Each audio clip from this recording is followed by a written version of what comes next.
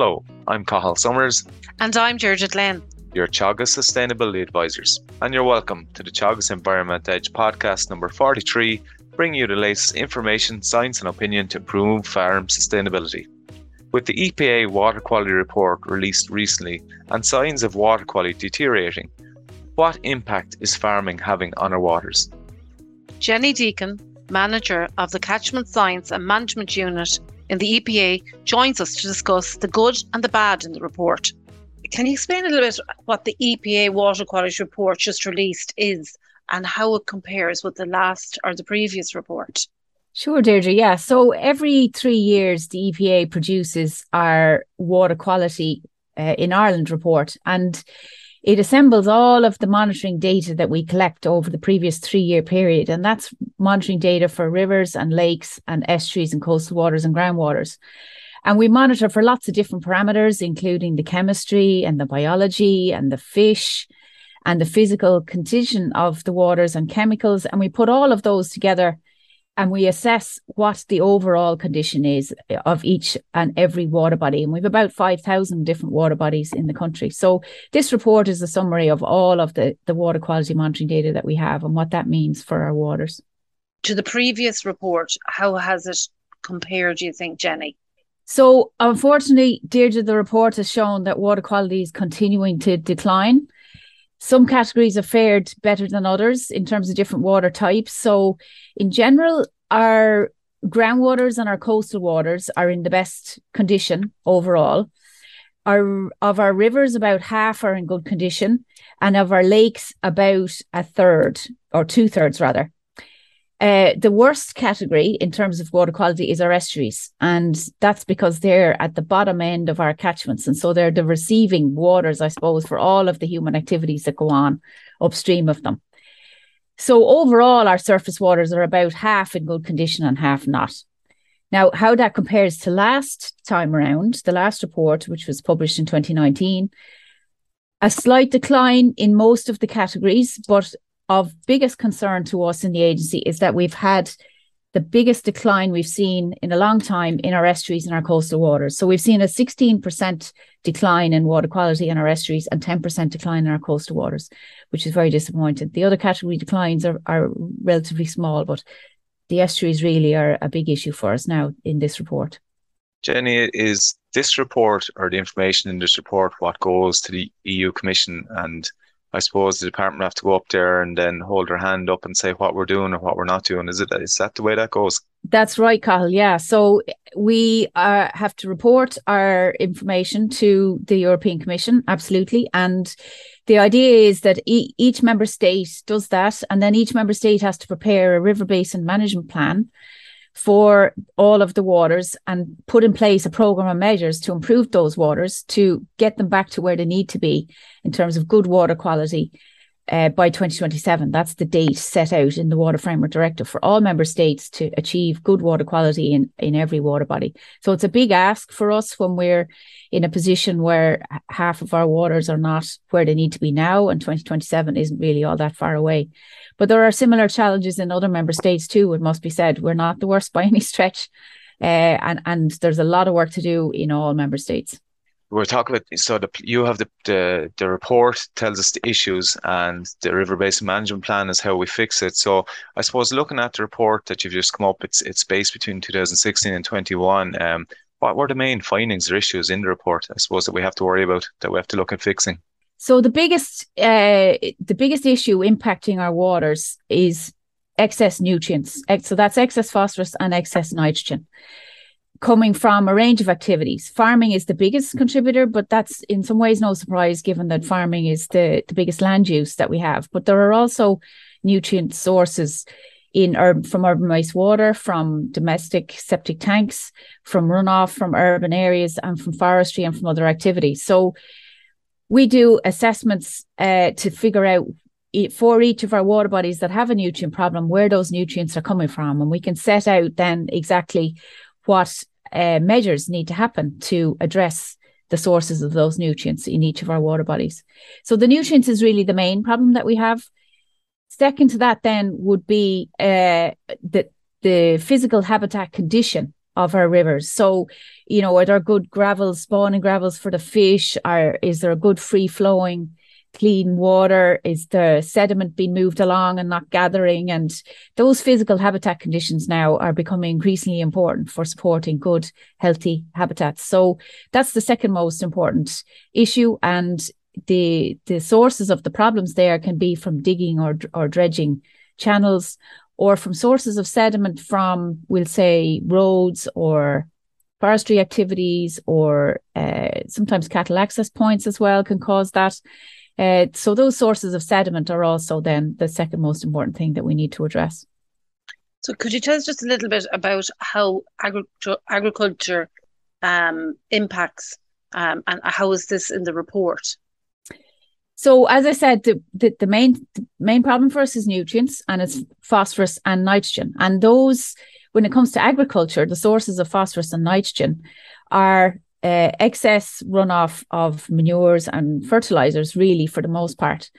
And we have different problems arising in different parts of the country depending on the soils. So the freely draining soils in the south and southeast are very leaky for nitrogen, while the poorly draining soils, often in the northeast or the west, are more of a risk for phosphorus, where the phosphorus and the sediment also, actually, any excess sediment runs off those poorly draining soils. So the types of measures then that are needed for agriculture are very dependent on the soils. So where we have a phosphorus problem in our freshwaters and the soils are poorly draining, it's about stopping the runoff overland with buffer strips or fences, or basically stopping the runoff getting into streams and bringing the phosphorus and sediment with it. But then in the freely draining areas, which are nitrogen leaky, which are in the south and southeast, the types of measures there are about losing less. So it's about being more efficient with the use of nitrogen, and trying to get the nitrogen use efficiency up, and then using less overall so that you lose less. Use less, lose less is the mantra.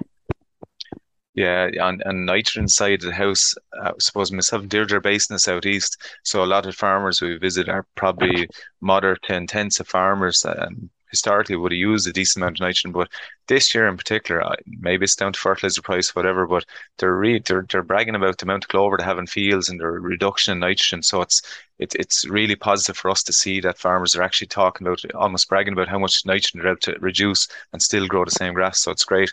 But there's one conundrum I have. I was only looking at the report. It says that in our estuaries, so 64% of them are either moderate or poor or bad condition, where not where they should be. But the groundwater is in reasonably good condition. And considering the nitrate is leached down, could you explain why is that? Why isn't our groundwater in poor condition as well as the estuaries? That's a very good observation, Cathal. You're right. The groundwaters are reported as being in better condition, but there is a very simple reason for that, and that is because they're assessed against a different standard compared to the surface waters. So groundwaters are assessed in terms of how good they are for drinking water quality. And so the standard that we compare the concentrations of nitrate against is 50 milligrams per litre of nitrate. And that would be very, very high. That would be a limit of probably 5 times higher than what's safe for ecosystems, for healthy ecosystems in our estuaries and our rivers.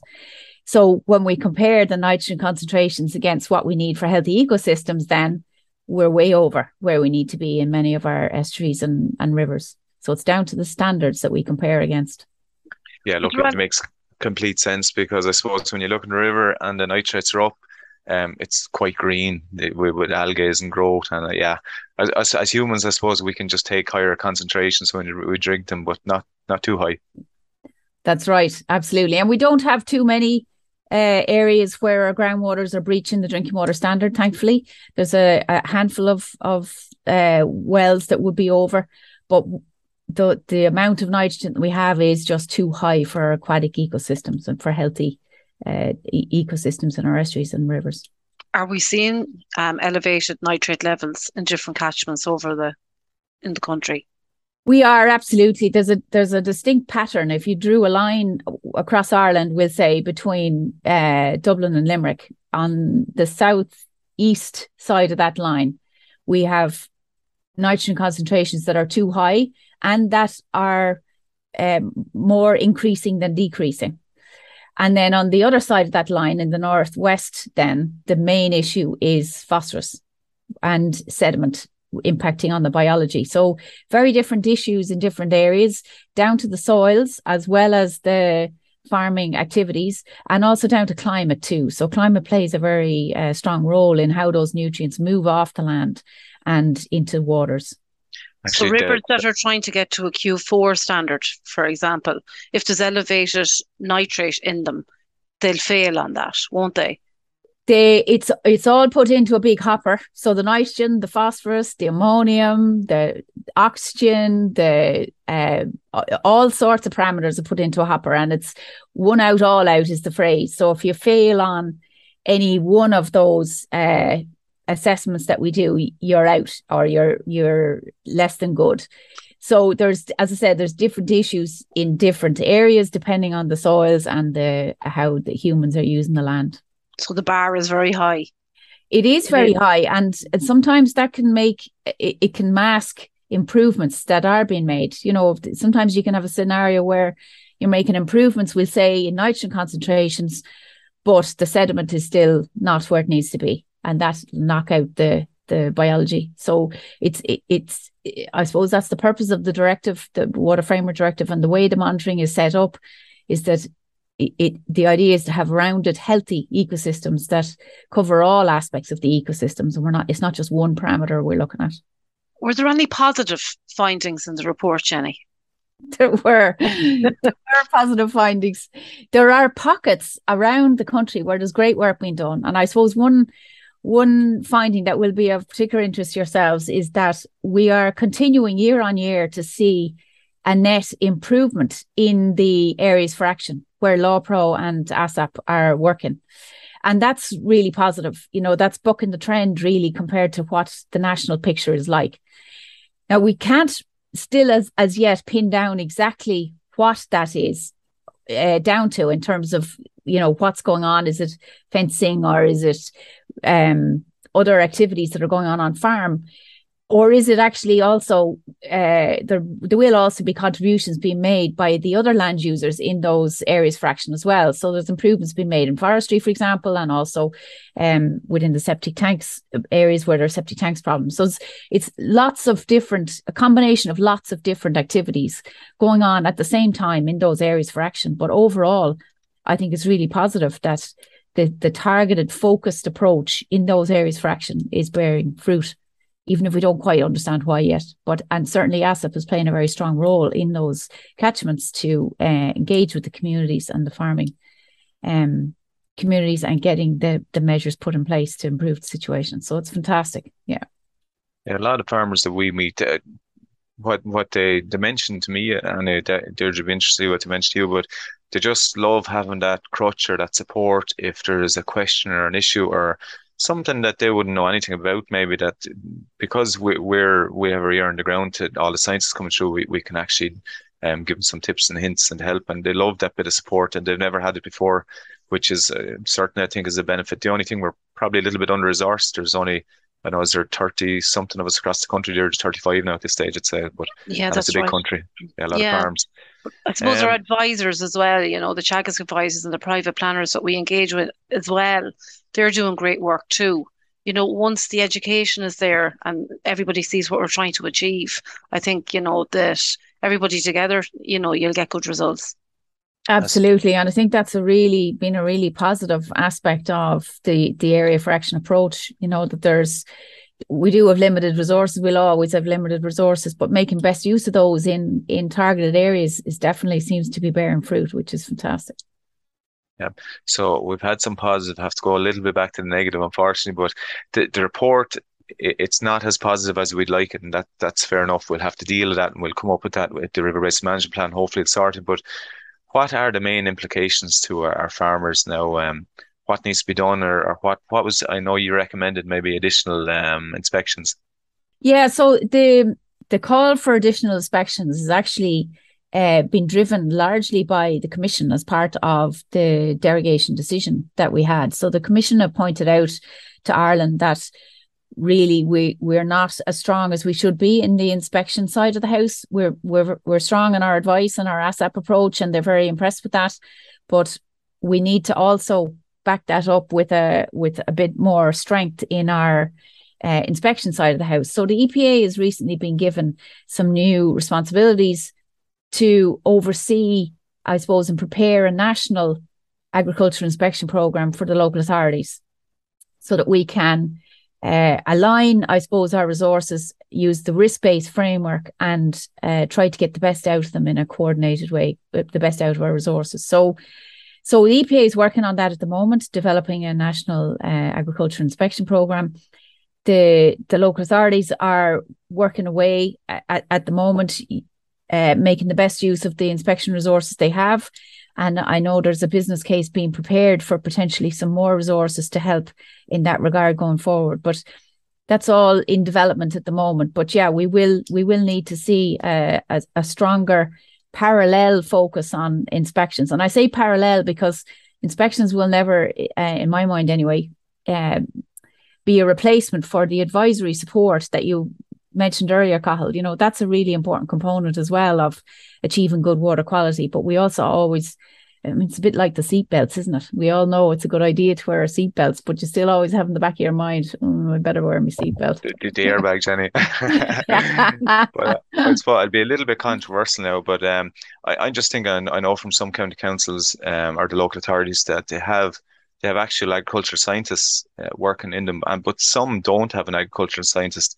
And it doesn't make any sense to me if the biggest landmass is agriculture, and it's one of the main problems, and a lot of our county council or local authorities don't have an agricultural scientist in there to help with inspections, or not just inspections, but support and collaborations. And I know from talking to some of the county councils and local authorities that they would love to have that breadth of, I suppose, knowledge to help them support their activities. Yeah, that's a good point, Cathal. And I think it's fair to say all local authorities would probably agree that the resources that they've had in the agricultural area have been dwindling over the last number of years and haven't been replaced. So, as I said, there is a business plan being prepared by them at the moment by the local authorities collectively to have a look really and see at all of the resources that are needed in the water space. So not just ag inspections, but also bathing water inspections and inspection industry and all of the other tasks that they have on their plates to try and protect water, and have a look at the resources that are needed to do all of those tasks properly. So that business case is in development at the moment and will be going to the department shortly, is my understanding. Do you think, Jenny, that we've realistic targets for reducing nitrogen or nitrate in affected catchments where agriculture is the main pressure? So the EPA produced a report in 2021 that set out the targets for nitrogen reduction in waters that are needed. So we know in the south and southeast, we've got 13 catchments, again, southeast of that line I mentioned earlier, where we need nitrogen reductions. And some of those catchments need more than others. The two catchments that need the biggest nitrogen reduction losses would be the Slaney and the Barrow, which are kind of Carlow, Wexford area.